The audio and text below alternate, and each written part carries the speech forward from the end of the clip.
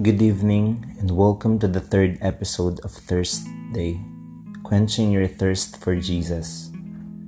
This episode is entitled, God Hears You. Many are praying to God, waiting for their voices to reach Him, waiting to be answered. I am one of those people, expectant, eager to be recognized. So I prayed and earnestly praying. I read about Lazarus in John chapter 11 verses 33 to 44. When Jesus saw her weeping, and the Jews who had come with her also weeping, he was deeply moved in his spirit and greatly troubled. He felt this inside.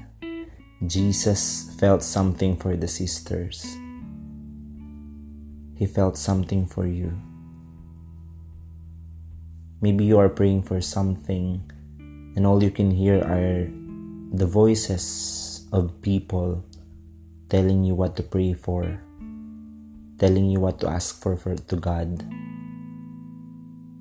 And in verse 34, and he said, "Where have you laid him?" They said to him, "Lord, come and see." In verse 35, Jesus wept. So the Jews said, "See how he loved him?"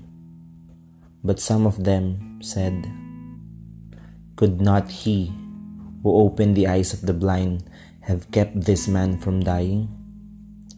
These people who always have a say in your life, could not he who is a Christian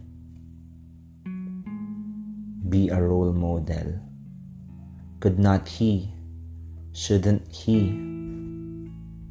Those things you can keep on hearing to people who don't know your real identity. They always have their say in your life. And in verse 38, then Jesus, deeply moved again, came to the tomb. It was a cave and a stone lay against it.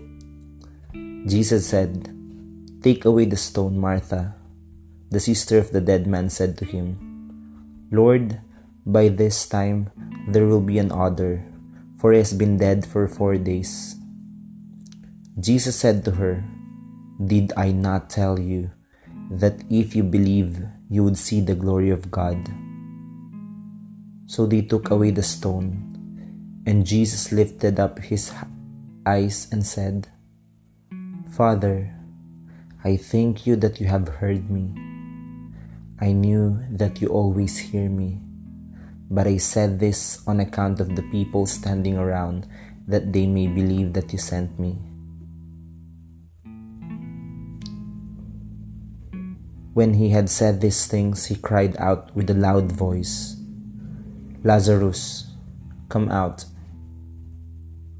The man who had died came out, his hands and feet bound with linen strips and his face wrapped with a cloth.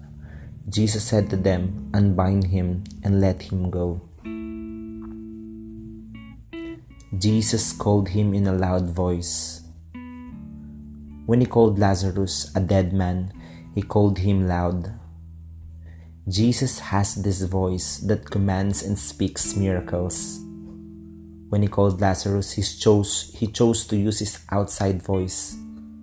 But when he talks to his Father, he used his inside voice because he knew that God is not caged, that God is not dead, and that God is not distant. As he say, "I and my Father are one." This Thursday, I want you to know that God hears you. When you use your inside voice, that's the real you, your identity. That's not what others say or think.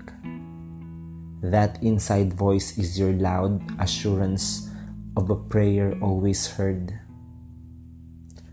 This Thursday, be thirsty in prayer using your inside voice that speaks volume and the only voice that matters. And just like Jesus, I know you can always say in prayer,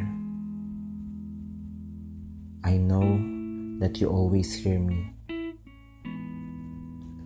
Because really, God hears you.